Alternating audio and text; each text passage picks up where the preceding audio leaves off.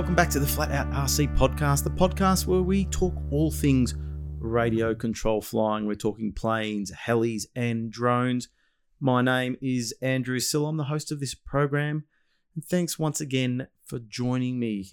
To all those people that keep on coming back week after week, thank you very much. Greatly appreciated, and hope you are enjoying this podcast. Well, another great episode, if I do say so myself. We're talking a bit of gliding today, especially discus launch gliding with a man that's actually has been in the Australian team, David Millwood. So he's going to be coming up. But before we get to David, let's take a look at what's been happening around the traps.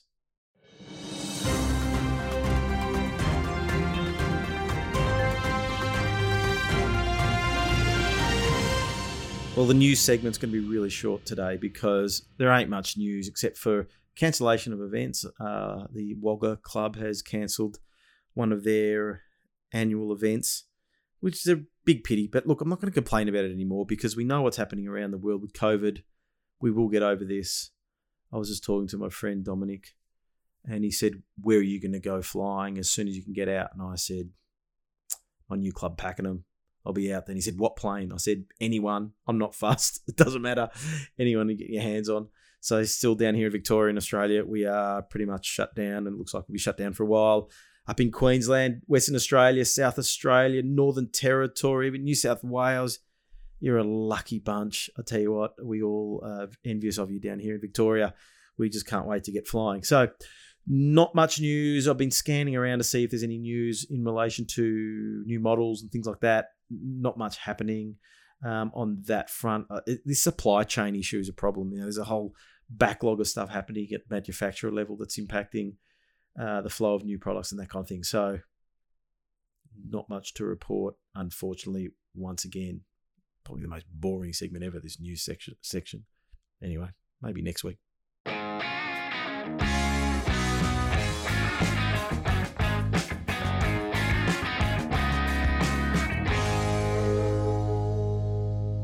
Well, after the world's worst podcast segment in the Flat Out RC news segment, we move on to what I love, which is our special guest. That's the main feature of this podcast is our special guest. And this week's special guest is David Millwood. David Millwood is a legend in gliding, or becoming a legend in the Australian gliding scene.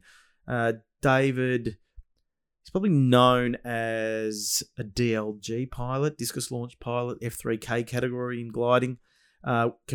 Represented Australia at the last World Champs.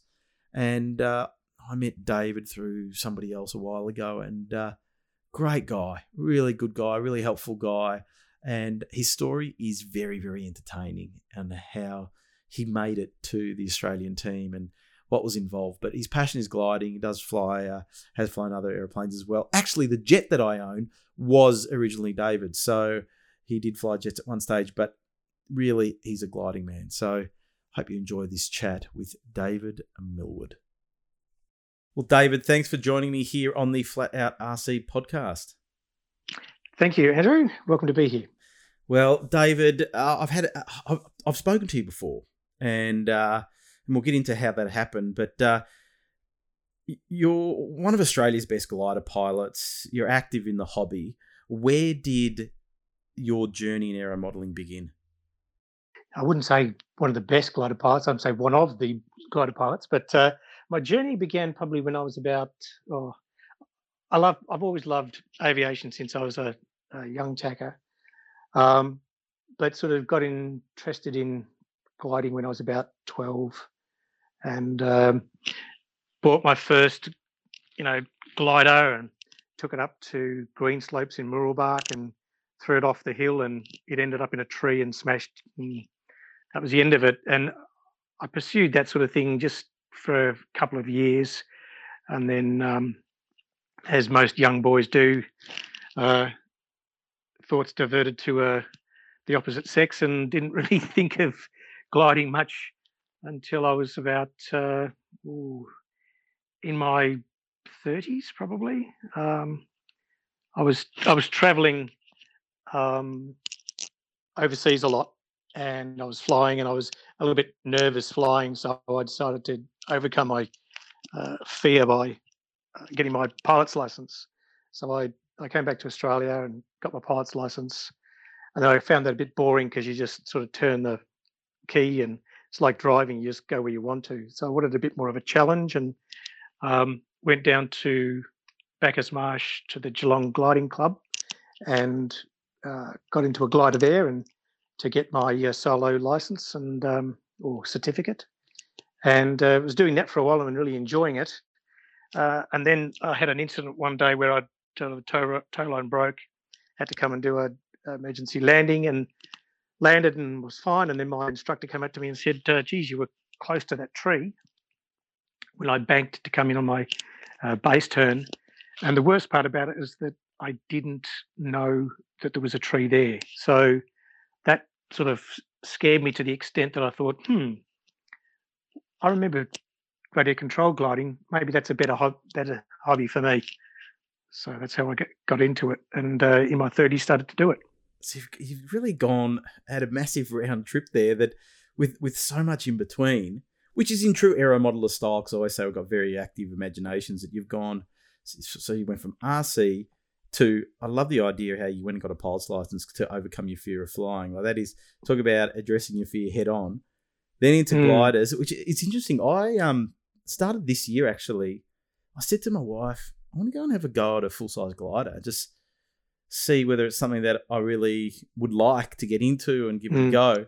And went down to Benalla and I did a video on it actually. And I jumped in the glider and I really enjoyed the experience, but I started to get motion sickness. And, yes. And I don't know whether it was because I was trying to film a video at the same time, which doesn't help. But I started to get the motion sickness thing happening from sort of, which was funny because I've grown into motion sickness, but I don't know. It wasn't extremely bumpy flight. It was actually a really nice flight, and I was having a ball.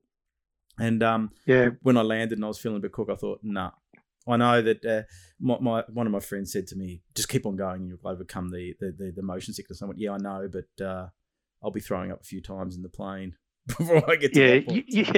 You do. I mean, like I was up at near Bright. We went up there for a camp with Geelong Gliding Club, and we were circling close to a mountain to try and get some height, and it was like sky, hill, sky, hill, sky, hill. And I was like, I'm not feeling the best. And I was in a twin, and the guy said to me, just throw up in your T-shirt. I don't want any mess in the glider. And then throw it out the window. So I didn't, but I did get a little bit of that at one stage, but you do overcome it. So if you persist, you'll be fine, Andrew.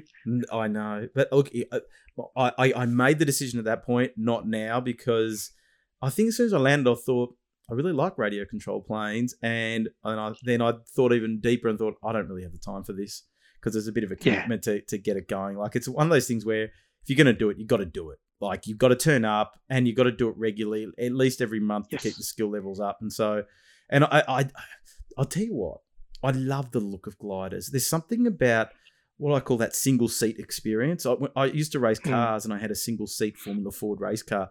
And to me, in my mind, that vision of almost being a fighter jet pilot sitting in this single seat kind of thing, this beautiful view, it was amazing. So you came back in your 30s into gliding. Yeah. Did you join a club, or what were you doing? Were you flying local parks and things like that? After I'd been flying full size, I liked the look of gliders.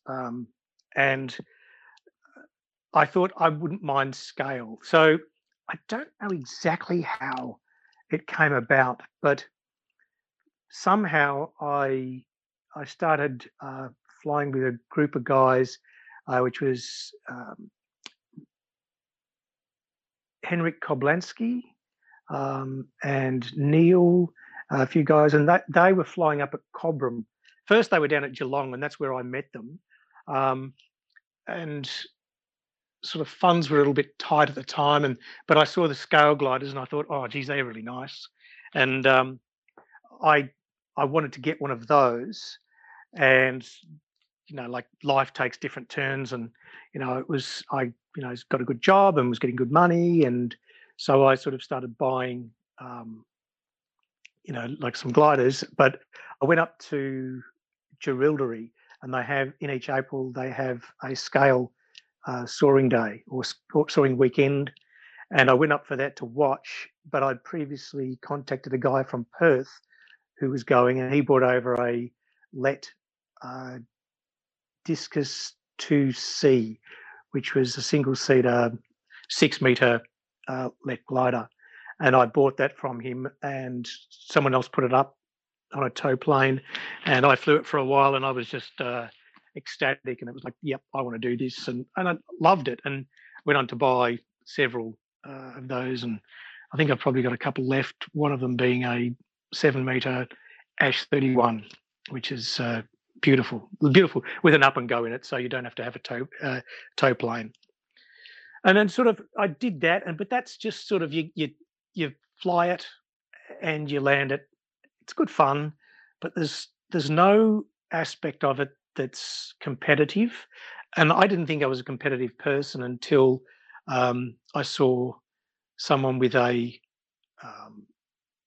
F3K or the DLG glider, and I went, "Oh, that's cool." How they launch it, how they get it up in the air, that sort of thing. And I thought I might get one of those and see. So I hooked up with a guy named Marcus Stent, and I sort of started to fly discus launch and enter the competitions, and loved it, absolutely loved it. And my partner Rosanna said to me, "What, you thought you weren't competitive?" She goes, "You're one of the most competitive people I know." So obviously I was.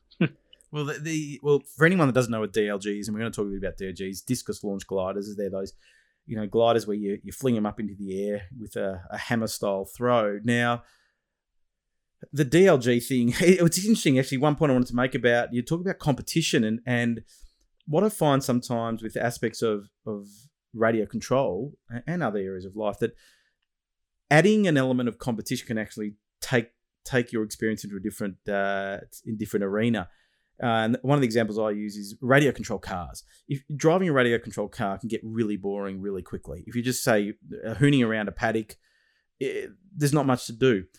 Go and race the car on a track, and it's a totally different experience. And now you don't get bored at all because you've got a purpose. And I think with gliding, it can be like that. Okay, it's great to catch a nice thermal and get plenty of height and do all that kind of stuff. But I think I agree with you with that competition side of gliding. There is a purpose and an aim and something you're trying to achieve beyond just trying to keep the glider up in the air. It's for a specific time. Now, with the DLG stuff, so when did you get into the DLG? That was probably 2015, 14, 15, 2014, 15, something like that. It's not that long ago. And of course, you were trained by one of the masters in Marcus Stent. He's really been a gun glider pilot across the board, really, hasn't he, for a long time now? Yeah, and Marcus is a unique character, that he is very open to sharing his knowledge, and a lot of people that are competitive like to keep what they have to themselves so that they have an edge. But Marcus is very, and a lot of the guys in the gliding fraternity, I find, are very open to sharing the knowledge to increase the competition. And I think one of the things you touched on before, where you said, it takes you to a different level. One of the things that I find that it does is it pushes you to improve yourself, but it also pushes you to learn more about what you're doing, so you understand it more, and therefore you can find those 5% here, 2% there, to improve yourself, to get better. And DLG, F3K is the competition. That type of gliding is very unique in that it's a very, very, very low launch. So it is imperative that you know where the thermal is, or you can have an idea where it could be, so that you have more chance to achieve your goal that you need to in the competition. Because if you have no idea and you just throw your glider up hoping that you're going to catch a thermal, you may get one, you may not get one, and you'll be down in 30 seconds. Whereas if you have an understanding of lots of different aspects of gliding, and that's where the the full size gliding did help, where you know that the angle of the sun onto a particular surface, the uh, the the less or the more acute the angle, the less energy. The more direct the sunlight, the more energy. So you look for surfaces that will reflect. It's all of that. So it combines all of that sort of knowledge. The third vector, which is looking at the predominant wind, and then when the wind changes, the angle that that vector is between those two is usually where the thermal is. So there's lots of that. So it pushes you to an extent where you know more about the weather, sunlight, thermals, gliding, electronics. Getting the best out of what you're flying. Yeah, and I think one thing I love about gliding is that it's all encompassing, really. That you have to be very, very in tune with your surroundings, and even though it looks like it's a sedate kind of thing, your mind is active all the time and thinking about what your next step is, and then when you throw in the competition side of things, you've got other elements such as time that you need to manage as well. Can you take us a bit through? No, let's explain to everybody. Let's start with the model. Tell us a bit about what a DLG model is. Okay, so DLG it morphed from a type of gliding that was 1.5 meter glider, and it used to be like a javelin throw, and you would throw it just like you'd throw any glider to get it going, and you would throw it as hard as you could to get as much height, and then someone put a little carbon peg in the end of the wing.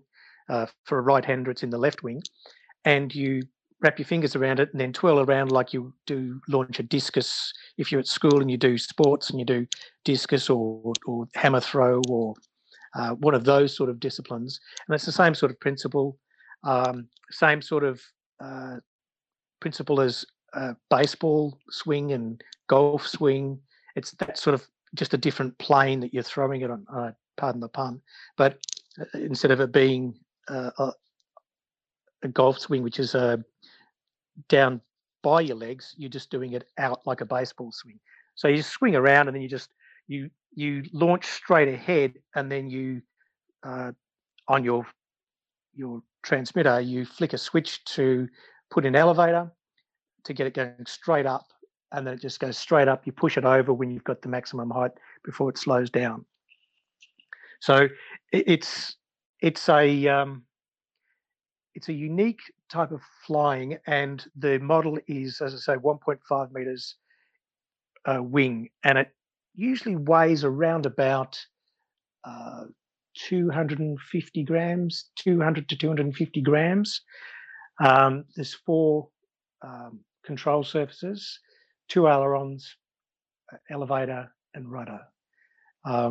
The ailerons, when you set them up in your transmitter, you pull them down like brakes, so you can pull the flaps full down, so it slows it down, which is good when you need to have a steep angle of descent to turn around, so you can have a quick turnaround of grab it and launch it straight away. Yeah. Now, so models, what we see now in the modern DLGs are all state-of-the-art carbon fibre, which really gets the weight down. They are a work of art. Now,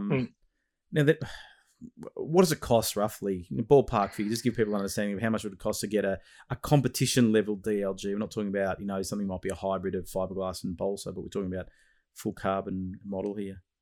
Well, I just had some team gliders come out from Ukraine on Tuesday. So they arrived on Tuesday, and they're probably, for the gliders themselves, they'll probably be around about 1,500, 1,300. You put some kit in them, take them up to about 1,500. So, kit yourself out for $1,500. But the glider itself, $1,200. Yeah. Now, to people that think that it sounds pretty scary throwing this thing into the air, how robust are these gliders? They're constructed to take the loads that are required for that type of launch, which is quite extreme. Is when you see some of the guys, like at World Championships last year, you see some of the guys that are launching to 80 meters. You see the strain that goes through that wing. They have to be constructed quite strong, but they're made for that. They're not made for coming straight down and hitting the ground. So they do break quite easily if they hit the ground, but they don't in the launch phase. Yeah, and you can ballast them up as well. So when would you put some ballast into the model? Yep. Okay. Well, again, as in full size gliding, the predominant thing about gliding is energy management, and you need to manage the energy that you have in your glider so that you can fly where you want to. So in full size, they put water in the wings, and they'll get a tow up, and then they'll get a thermal, and then they'll fly. And with the additional weight and the ballast, they can go faster. And then if they need to, if they can close to home, they can disperse that water. You can't disperse the ballast in a DLG, but you can put lead or brass into it. And you usually do it if there's a very strong thermal day. You can ballast your plane up because the thermals are strong enough to take you up, and then you can move around from thermal to thermal faster. Or if it's a windy day, like you can fly. The competition allows for winds between 8 to 9 meters per second. I think that's about 40 kilometers an hour or something like that. So it can be quite strong, and you can ballast them up. Some planes up to 350 grams, 400 grams, but then it gets harder to throw them. Harder to throw them for long periods of time. But you'd be flying along. Like I'll go out on a day and I'll look at the weather, see what the wind speeds are, and when I get there, I'll know that I'll need to put maybe 20 grams in or 40 grams in. In a competition, you sort of have to make that decision before your flight. You can carry ballast in your pockets and the sticks of ballast, and you make the decision before you flight what you should have, dependent upon the wind and the conditions. Yeah, okay. Well, I've got a DLGs, and they are amazing. And you actually helped me with my DLG, which is I'll be forever grateful for. But they are a work of art, and they to me they're like the Formula One of gliders. These lightweight, carbon, sleek designs, and of course there's hardly any space inside the fuselage. But we managed to get what size 1S are we using? Are they 600 milliamp hour 1S packs or 300? Yep. I can't. Yep, 600. Yeah. So you can squeeze these little 1S batteries in there, and my attitude towards a DLG of that kind, the competition glider, is use good gear. What servos do you generally put into your gliders? KST-08s, mate. They're the ones to get. Yeah. So they're an 8-gram servo. They're very strong, very reliable, and like MKS have them as well. A lot of other different brands, but a lot of it seems that KST were a brand that got on board with the DLG community and designed a lot of put a lot of R&D into what's required, and a lot of manufacturers now build their gliders with those KST-08s in their format for the plane. So the pocket size is about that size in the wings, and there's a lot of 3D printing nowadays with the 3D printed servo trays, ballast trays, all of that sort of thing. I mean, I wish this was a television sort of show, because there's so many different things I could show you that are, to me, I'd sort of drool over, because they're just, like you said, pieces of art, and some of the minds that have gone into designing them and then putting them together, and it's just there's some brilliant minds out there. Yeah, and especially I think that competition, it's a bit like Formula One. The competition makes people strive for greatness in a kind of way, and we're seeing that definitely in the glider area, and not just DLG, in others, in the F5J and was it F3J? Was it F3J? pure winch launch Well, gliders? there's now F5J, which is the 4 meter maximum Yeah, size electric glider. launch. Yeah, That's right, electric launch. And now there's F5K, yeah. which is the F3K, the DLG gliders, with a little electric motor in it. And I just picked one up from the guys at Concept, the CX5. I've now got the electric fuselage. And the benefit of that one is that you have the electric fuselage and you can use the existing wing that you have for the CX5 Yeah.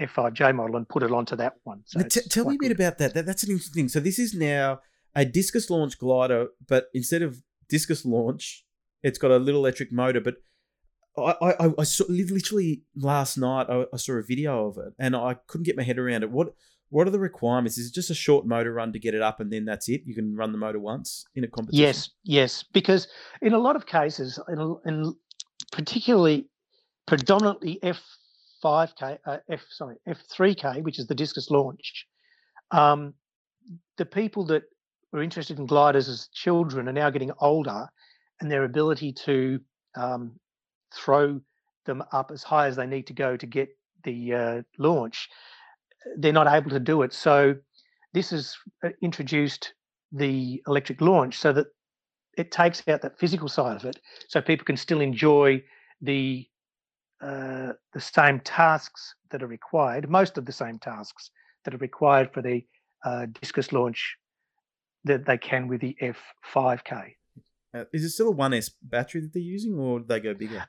2S. Like I've got a 300 milliamp 2S and a 450 milliamp 2S. Yeah. You can use 3S as well. On a again, you could use the battery as ballast now with that model. Is the fuselage a little bit bigger though? Nose is a bit shorter, tail is a bit longer, just to achieve the same CG with the wing. Oh, really? But how do you get all the gear in? That's what fascinates me. Is I just don't understand. And again, it's that brilliant minds where in the one that I have, the CX5 version, it's got a little 3D printed like oval that sits just at the bottom of the fuselage, which has got 2 screw holes in it, and you put the servos into a tray that you push down the fuselage and then bolt it or screw it, it's only a tiny screw, into that what you glued into the front, so that the servos end up being behind the CG. Oh, okay.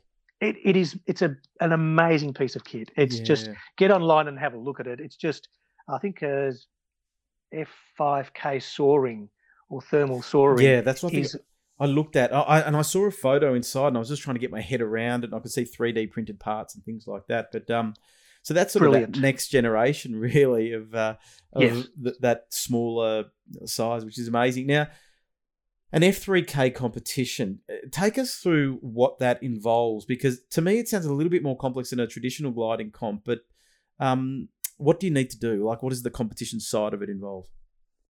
Okay, so you have your competitors. You have a square or oblong that you have for each. I think it's about 10 meters per person is the rules, or something like that. But you just have enough room so that you can all swing your DLG around and launch without crashing into each other and bumping into each other or whatever. So you have an area laid out for your course, and you have to do certain tasks. Now, they call them A, B, C, D, E, F, G, I think H. I think there's several tasks that you compete, and some of them are all up, last down. So it's a very common one where everybody launches at the same time, and you have to stay up for 3 minutes. And if you're down before, you record what the time is, and then you get a percentage of whoever comes down at 3 minutes. So if someone comes down at 3 minutes, they get the 1,000 points. And if you come down at 2 minutes, well, then you get 2/3 of the points. So that's all up, last down. And the tasks vary. There's one called ladder, where you launch and you have it's in a 10-minute, usually in a 10-minute window. So with the all up, last down, you do 3 minutes, then you come down, everybody starts again, you do another 3 minutes, and then you do another 3 minutes, and that's all up, last down. That's that task. So Then the is that next, back to back? yes, you do those back to So back. you land and can a land be into your hand? Yes, it can. Yes, you can land into your hand, and you just stop and wait, and then the 3 minutes finishes. Oh, Everybody has okay. 30 Everybody seconds launches at the to, same time. Yeah. yeah, everybody comes down. You have 30 seconds to come down. Otherwise, you get penalised. Yeah. Um, and then you will launch again, 3 minutes, same thing, and then you will come down, 30 seconds to get down, then you wait and you launch again, and then um, that's that one sector. And then you have another a task which is called ladder, and ladder is your launch, and you have to get a 30-second flight.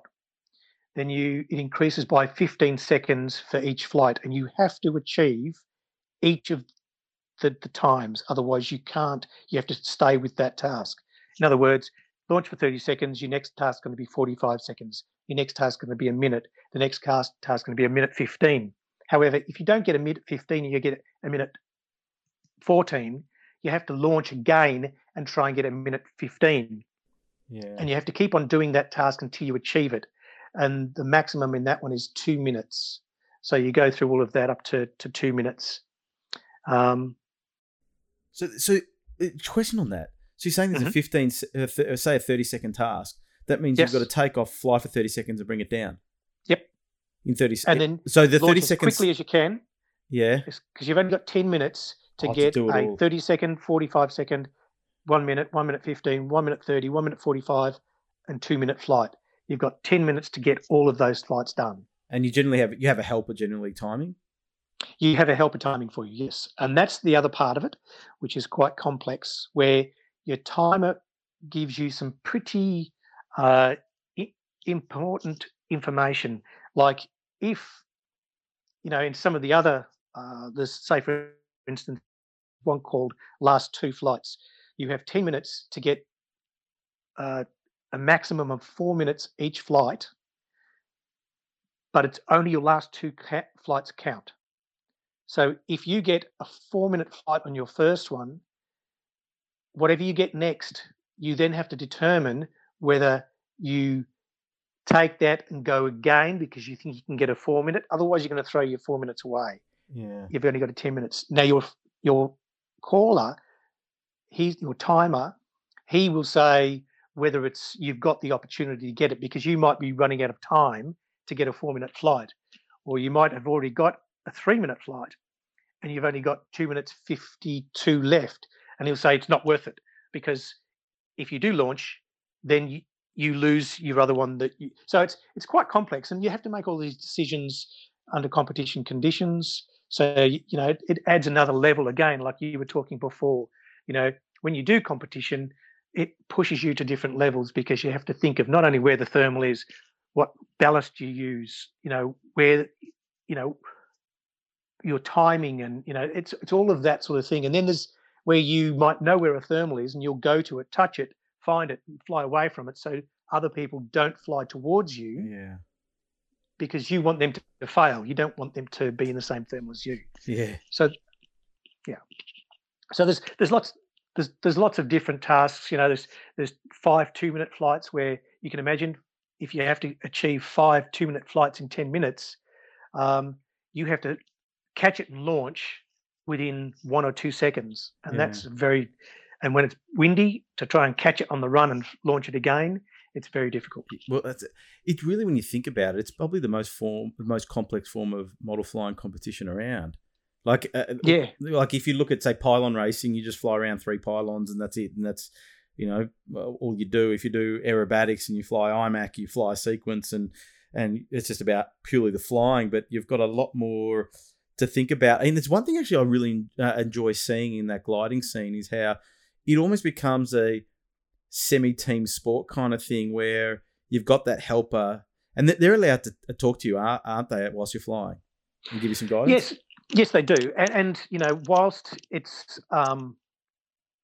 it's somebody there that's a caller, and you also, depending on the competition in Australia, in the competitions we have here, because they're small, um, you have this guy that's a caller and he's your timer at the same time.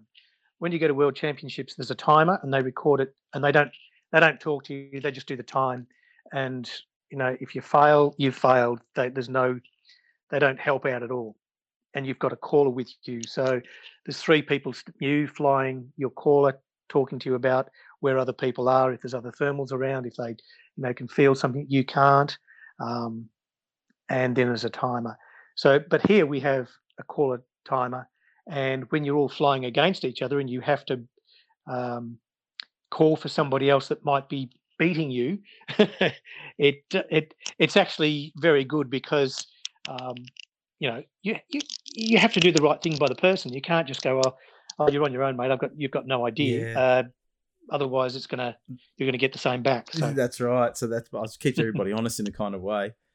yeah, it does. Yeah. So F3K competition, if anybody wants to get involved in it, are there competitions in every state? Or I know there's not a massive amount of numbers doing it, but if you get interested in it, where do you go?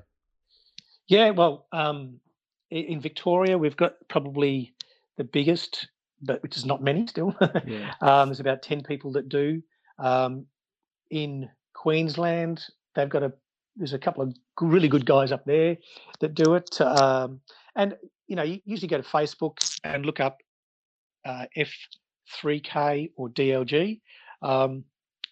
There's F3K Australia. If you go to that site and leave a message on there, I'll pick it up, or one of the guys that's administrator will pick it up, and we can direct you to who to talk to in your state. Like over in South Australia, where people can roam free, unlike us in Victoria at the moment. Yeah. There's Andrew Meyer, who was on the world's team with me last year. He's an excellent glider pilot. An amazing glider pilot. He's good at all disciplines as well, 3J, 5J, and 3K. So yeah, he's a guy down in South Australia that does quite well. So yeah, and in Perth, I think they have a couple over in Perth as well. Not as many, but there's a few people around. I mean, we need as many people as we can. Yeah, it helps. It helps drive the competition and improves everybody's standard, I think, when you've got that bigger group. But what's interesting is that anybody that I've spoken to that's ever just mucked around with the DLG all says the same thing. It is so much fun. And I remember years ago, I ended up getting one of those E-Flight Whippet foamy, just fling kind of things, right? Yep. And I took it down to the park and I was mucking around. I rang up my mate Dominic and I said to him, Dominic, this is the future. We need to get distance launch gliders. I said, and he's going, oh, yeah, sure. I said, no, I've just been out at the park for an hour, just chucking the thing around. Battery's still fully charged. And, no long flights or anything. But I said, it's just something therapeutic about throwing this thing in the air, not having to worry about motors, and it's silent and all that kind of stuff. And then got my son into it, which was, if any dad or mum wants to get their kid into model flying, trying out some of these gliders, it's so good, because they're forced to understand what stalling means. They've got to keep the thing gliding, and so I got one for my son, and I got a spare as well, and all that kind of thing. And then my friend Dominic bought one, and he rang me an hour after he'd been playing in his backyard with it, kind of thing, in the park next to him, and he said, "It's unreal." He said, he was so excited about this tiny little foamy, fling launch glider. And thought this, and I said to him, I told you it's the future. It's the future. Anyway, now he bought one of your old gliders. I've got one, and so we are egging each other on. Once we get out of this lockdown situation, the next event, we're coming down to have a bit of fun with our gliders. So looking forward to that. Now I want to talk a bit about 2019 and the World Championships that you went to, because for me, anybody that's achieved even the ability to get onto an Australian team to go overseas and compete for Australia is something that, to me, is just an amazing feat, and something that I'd love to be able to achieve at some point in time, which I don't know whether I will. But how did that whole World Championships thing happen for you? It took a long time for me. Like I consider it to be a long time for me, because I want things to happen for me now. I don't like waiting for things. But for me, I think I tried out my first World Championships. I tried out for was Croatia, which was I think 2015, and I thought I was pretty good, and I sort of came up against the Jamie Cannons and Marcus Dent and Hugh Blackburn and John Day and you know like some of the guys from New South Wales as well, other than Jamie. And I was so far away from Yeah. the competition that it was just ridiculous, and I felt silly even thinking about it.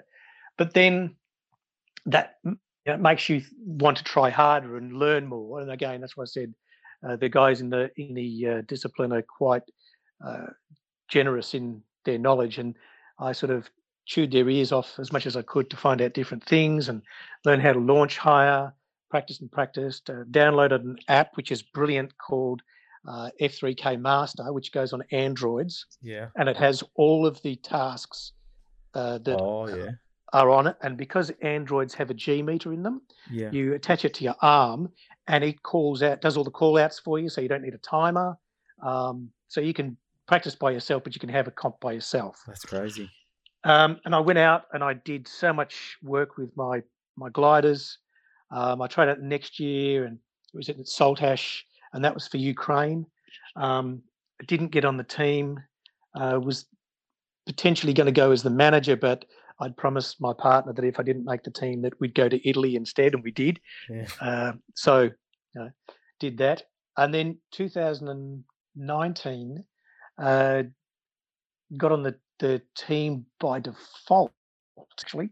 One of the guys didn't want to go. I had some issues, and I went, great, because I was the next in line. And went into the, I wanted to represent my country in something if I ever could. And it would have been great to do it in RC, but I didn't think I'd ever get the opportunity. And when I did, it was an awesome experience. And some of the names that you look at and you follow when you're so engrossed in this particular discipline, you actually meet. And I was in awe when I was a kid of the Olympic athletes, and I thought they were like gods. It's quite an amazing sort of thing when you think how good they are in somebody in the world that's this good. And I had the good fortune to be married to an Olympian in cycling, and the biggest difference that I found is that they're not gods; they're just so disciplined. They are persistent. They don't give up. They, when everybody else goes, it's raining, I'm not going to ride today, they're out in the rain and the cold and the sleet and the snow, and they're persistent, and they just never give up. And so going into it, that's what I sort of took into it myself. It's like, never give up. And so how much practice were you doing? How often were you getting out? I would get out as often as I could. I would. I retired in 2018, and in August 2018, and I probably would have flown nearly every day from 2018 in August until I got to World Championships in July 2019. So I would have done 2 hours a day or 5 hours a day, and then had the next day off, or stuff like that. So it was just a lot of it is reading air, and it sounds like fairies at the bottom of the garden, but it's not. It's a way of determining the most likely area that a thermal is in, and the better you become at that, the more success you will have. Yeah, and it's just experience, isn't it? It is. Every single edition of this podcast, when I speak to people like yourself that have, got to a high level in your flying, it's just a recurring thing. Just the time. It just the more you do it, the better you understand. I go and fly. I fly up. I've got a house up in the country, and I go up there and fly, and I'm flying on a ridge. And every time, the more I fly there, the more I understand what the impact of this ridge is, and this land that I'm standing on, and getting a feel of, how the air moves around in the space, and it you know what, it absolutely still fascinates me this day, and I think this is what got me interested in this model flying. Is this? We talk about reading the air, but we can't see it, but we can feel it through the model, kind of thing. Yes, it's through the model. You can see there's different kinds of thermals. Like there's thermals that are big and fluffy, and there's thermals that are laid down at 45-degree angle, and when you do so much of it and you start to understand it, you don't visually see it, but you visualize what they are like, and you keep your model in that stream of air that you visualize, because you know the wind direction, you know the wind speed. The model actually does tell you a lot. If you launch and you just have your model facing into the breeze or wind, and it starts to move one direction, if it's trimmed properly, it will usually be moving towards a pocket of air that is pulling it towards, which is most likely lift. Because a thermal will go up and it pulls air from all round. So if you're standing in a paddock and a thermal, there's maybe a 5 or 10 kilometre an hour breeze, and all of a sudden the wind stops, and the little telltale on the end of your streamer thing on your transmitter goes forward and to the right. In most cases, the thermal is forward and to the right. So it's not rocket science, but it's just reading it. As it goes past, you can feel it. It just goes dead calm, and then you get the wind coming afterwards, and the thermal's above you, and and it could be further along when it's further up. But anyway, that's air reading, and it's a great thing to be able to learn and understand and to become familiar with. Yeah, I equate it to lure fishing. If you're in a river fishing and you're thinking about where the fish would be and where you need to cast exactly for that fish to take the lure. Are they in a cool, deep pond, or are they? It's very interesting. And getting to the Worlds was experience getting over there. Taking your kit with you, because you have to take 5 models. Why do you take 5 models? Well, you need a really light one, so that when there's air is dead, there's like early morning flights when there's not a lot of thermal activity, and you need a model that's probably would be best to have sub 200 grams, about 195 grams or something like that. So when you launch it to 50, 60 meters, you can get a 3-minute flight out just in dead air, just in the best glide. So you need that one. Then you need 2 models for your general, what you're flying every day sort of thing. The wind sort of between certain, 3 meters per second to 7 meters per second, and then you need a strong one, which will deal with harder launches when you've got more ballast on it. And also you usually participate in a pre-comp, so a pre-Worlds comp, and you don't want to always use the model you're going to be using the Worlds in there, so you take one so you can fly that.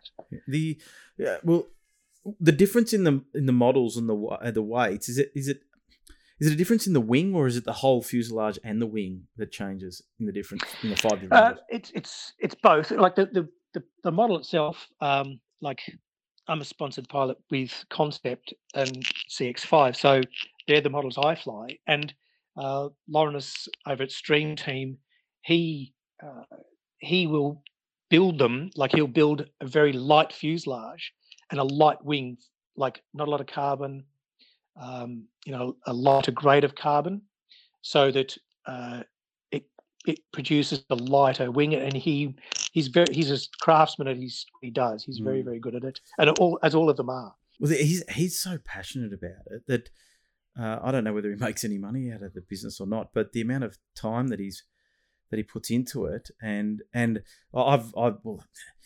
he sent me a model to review. I asked, I said I'd love to review a model, and normally with more expensive models, I would have, this is when I had the magazine, I'd have to pay for a model. But he just said, no, I'm going to send you one. And he did it up with the Australian colours and everything. And he was really enthusiastic about, just building something for me to play around with. It wasn't as if it was, a pain to him to do. It was something that he really, really was into giving me a model to see what I thought of it. And he's amazing. Yeah, Laurinus he's one of these guys who is a gentleman. He is a very nice person. He's passionate about what he does, and he's very good at what he does. But they'll build a light plane, and then they'll lay up a stronger plane with stronger carbon. It doesn't flex as much, so when you launch, all of the power goes into the launch and not into the flex. The fuselage with that, therefore the higher weight, when it transitions from the level flight to up, the torque that goes through that, it can cope with that. So they are different layups. Same planes look the same, but stronger layup and heavier. Like my lightest one's 200 grams. My heaviest one, which I'm just building now, the strong one, is going to come out about 260. Yeah, okay, so it's a bit heavier. Yeah, the launch. Now, to me, it's like perfecting a golf swing. Is it similar to that? Like, is it something that is an ongoing exercise to try to perfect your technique in the launch? Yep. If I could launch to 90 meters, I might not have finished 17th, and I might have been in the fly-offs. It's like you need to get height. If you can get height in the launch, it's beneficial, and that's why F5K is taking off, because it puts everybody in equal plane in that respect. It has an element of F5J where the lower you launch, it's beneficial in your points, so it's offset there. But launch, it's about getting that max, that coil, like a golf swing. You coil yourself up, the wrist action when you're letting go, so that you have the wrist speed at when you let go of the plane, and then follow through so that all of your power goes into it.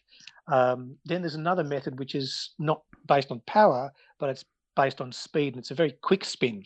And I've seen some of the younger guys in the World Championships in the juniors that were launching to 80 meters that didn't look like they were putting any effort into it at all, but their technique was amazing. And that's one of the things that draws me to it as well, is almost the athletic nature of it. And I did a video for another DLG that I got from Germany, Tomahawk Aviation, little 1 meter thing. So not a competition spec one, but full carbon. And I put a camera on a tripod and filmed myself and went, gee, I've got the worst technique known to man.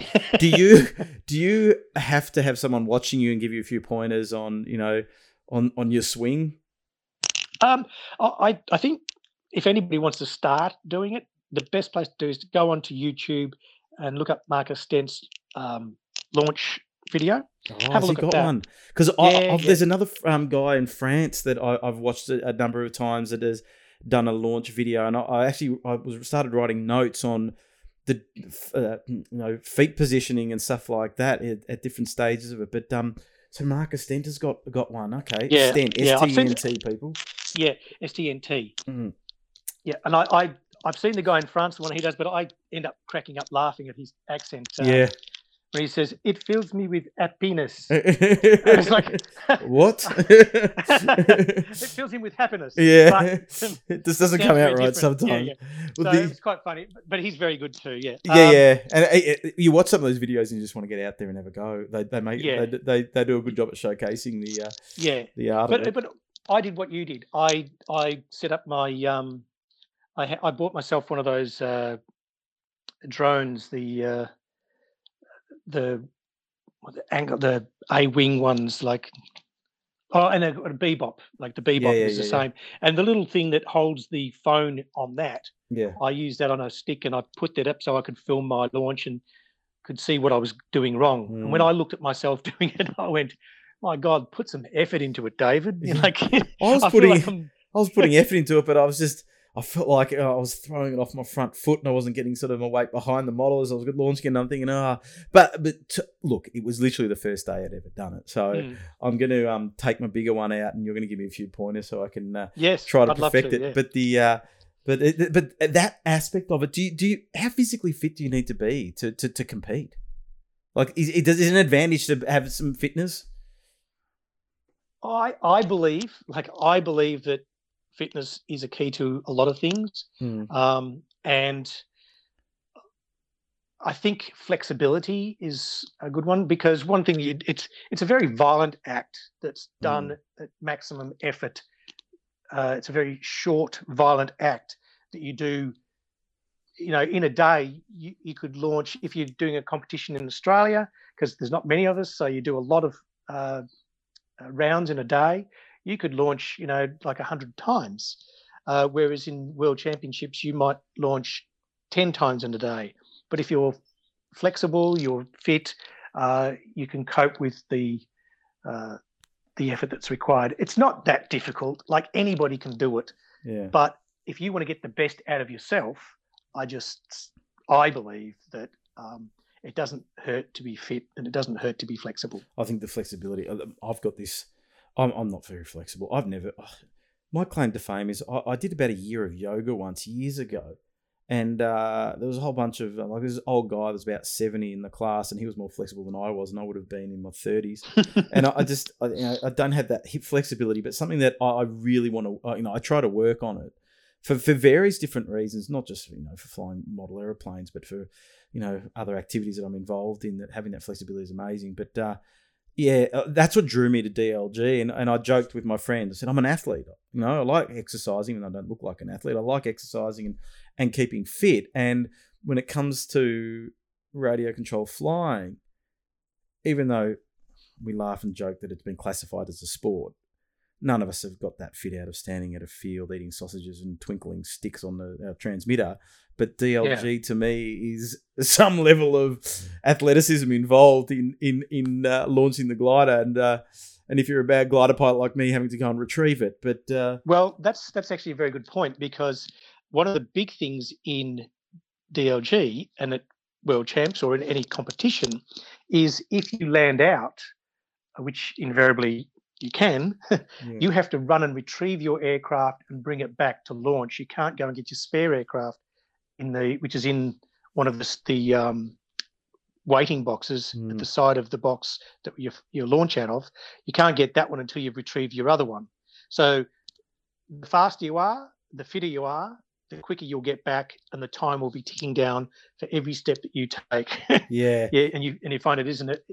It's advantageous. Oh, Your caller can go and get it if you. So either you get somebody that's fit calling for you, or you become fit. Yeah.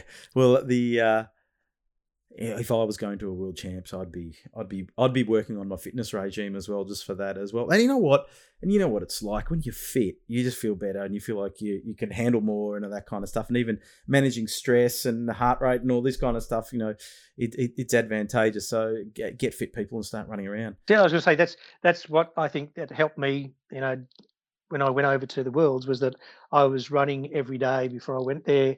When I got there, it helped me get out of jet lag, because I ran in the mornings, and it sort of shocked my system into that time zone.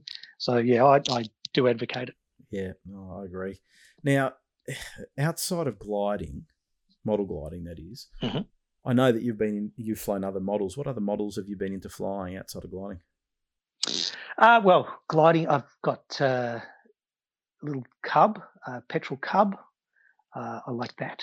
That's very good. Some drones. Drones was really good, because one of my gliders was lost, and I got my drone and took it over and found my little glider and was able to go and retrieve it as a result. But yeah, just a Piper Cub, just flying it around. That's good fun. I've got a little foam Spitfire, because they always look great in the air. You had a jet? I had a jet. I had a jet. which you've now got. Yeah. Like, those jets are amazing. Like Damien Mould, we were talking about before, that I saw his A10 Warthog one day, and that is a beautiful, beautiful plane. Yeah, and it just sounds great too, in the air. And like nowadays with RC modeling, it's phenomenal what you can get, and the the level of detail. And, these jet engines in the jets are jet engines. Yeah, it's not like those little electric things that we used to fly. These are jets. Yeah, and they smell good and they sound good. That's why I say it every episode as well. It just amazes me how that turbine movement has just grown and grown and grown. And there's so many people that I know that have now got jets. But it's once we get out of lockdown, I'll go and have a fly with my jet. I'm looking forward to that. I've got so many things to fly. I've got gliders galore now that I've got to go and fly. That's why I sold my jet, is because if I want to do as well as I can only have one discipline. But even flying F5J, which I would like to get on the world team for that, hopefully. But F3K takes a lot. But because there's not many, it's easy to get on the team now. Yeah. So it's a shame. But so I want to try get on the F5J team because there's more people flying that. I mean, that's taken off something chronic in Australia. So that's really good. I'll be joining. And it's the electric flight. Yeah, because that's another one. The thing with RC flying that I found as well is, and I suppose all areas of flying, RC, is there's components of electricity in it. Electronics. So you start to understand how electronics work. So there's a lot of different aspects to it. It's not just flying or sailing, because there's sailboats as well and all that sort of stuff. Well, I've got a bit of everything. I've got an RC yacht. It's unreal. It's so much fun. So this, and I watched the other day on YouTube the two guys back in the 30s that invented the RC transmitter and receiver. Oh, really? It was amazing. Twin brothers that invented it in the States. It should go. And if I find the link, I'll send it across to you because it's quite interesting, particularly when you're as fascinated like us. Yeah, no, I love the history in the hobby, and it feels like to me that I can almost grasp it. That. Especially in the 60s, mid-60s, and that development of proportional radio systems and things like that. And even going back to the single-channel days, which is I'm amazed at how they even flew a single-channel model. But, just absolutely fascinated with that history side. Somebody should write a book before it's too late. But so the technology has just gone ahead and leaps and bounds. And nowadays we've got telemetry and, you know when you're in a thermal because you've got a vario in your there's a vario in your model.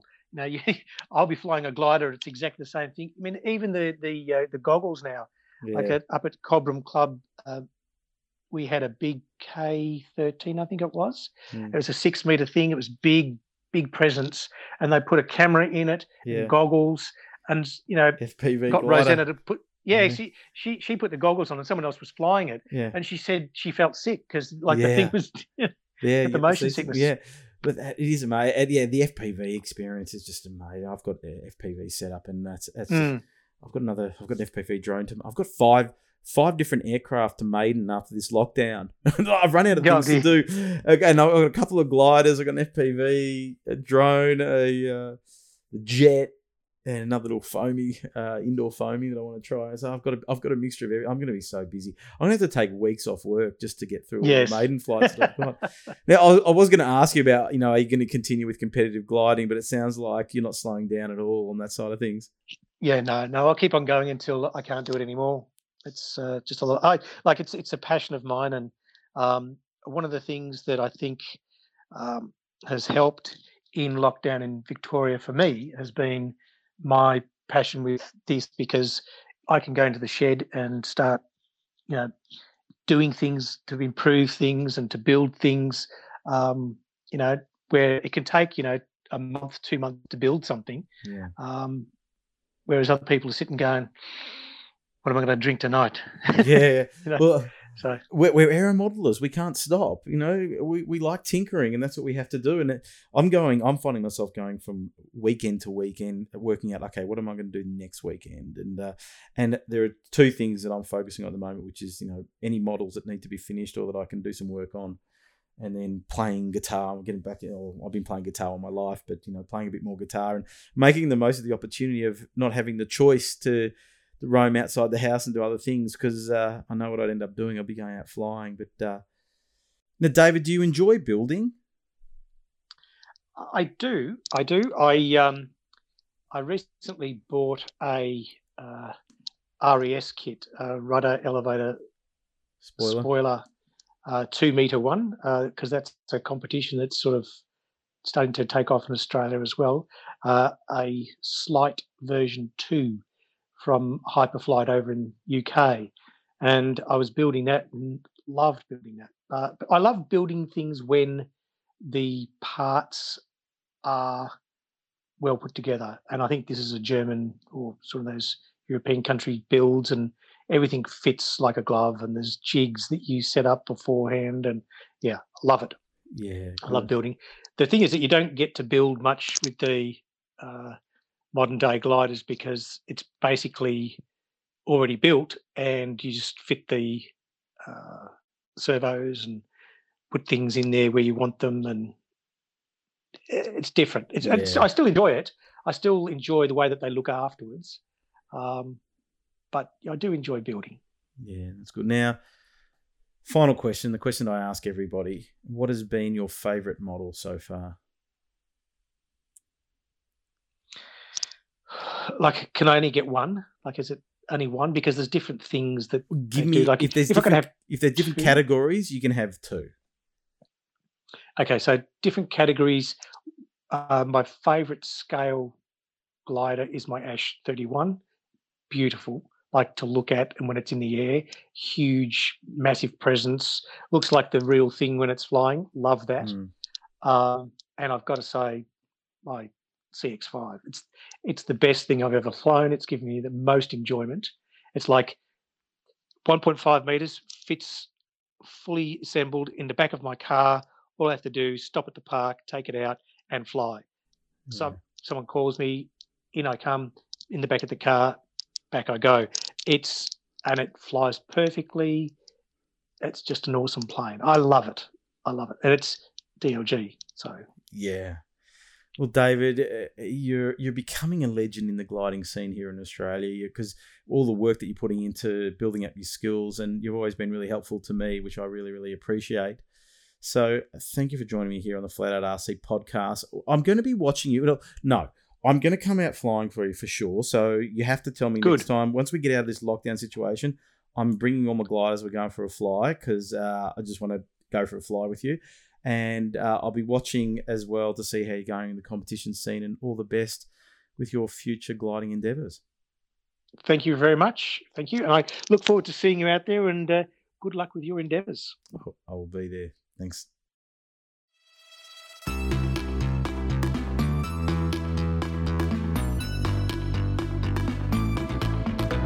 Big thank you to David Millwood for joining me on the Flat Out RC podcast. And whilst I'm at it, talking about the Flat Out RC podcast, or mentioning it, don't forget to subscribe to this podcast. Doesn't matter whether you're on Spotify, on Apple Podcasts, on SoundCloud, on any streaming platform. Subscribe so you will always be in the know when the podcast comes out. And the biggest thing, tell your friends. If you like this podcast, tell everybody about it so we can spread the love.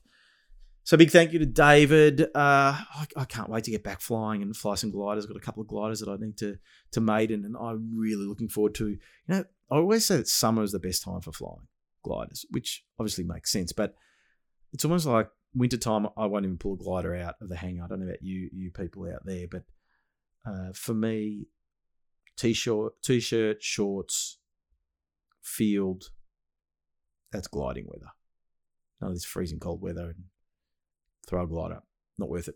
Anyway, I just want to have a brief chat. It's something that crossed my mind this week, or during the week, when I was watching some YouTube videos to fill in some time, after hours, of course, and I was watching a guy by the name of Rami RC, and a lot of you may have seen some of his videos. He's known for building airliner-style planes, like we're talking like the Dreamliner 787, and he's done an Airbus A350, and he's done a Viper jet, but generally like EDF kind of stuff, but the airliner kind of thing. And if you've been following him for a while, he's very, very popular on YouTube. Gets a lot of views. We're talking about 300,000 plus views on some of his videos. And what's interesting is to watch his development of where he was initially and where he's got to. So initially he was almost like self-taught, I believe, that he was building these planes out of foam and then covering them in vinyl wrapping them and stuff like that. And they looked okay, but inside was a bit of a mess, and he admits that now. So in his latest video, he admits that some of his early work was pretty messy. But his latest, he's building a Gulfstream at the moment, but the one before that was the Airbus A350. And if you haven't seen it, jump onto Remy RC, Ramy RC, and he built this Airbus A350. And I was watching the build videos, and it's an interesting technique, which got me thinking. So his technique is that he's building the models now out of composite materials, carbon fiber and fiberglass, but he's making molds using a 3D printer. So he's designing up the whole thing, the size of it, all the dimensions and all that, but he's doing that on computer in like AutoCAD, and then he's producing molds, different segments of the plane, and then he lays up the carbon fiber and the fiberglass and then puts it all together. He puts some formers in there, usually wood formers and stuff like that. But it got me thinking, is this a future of model building?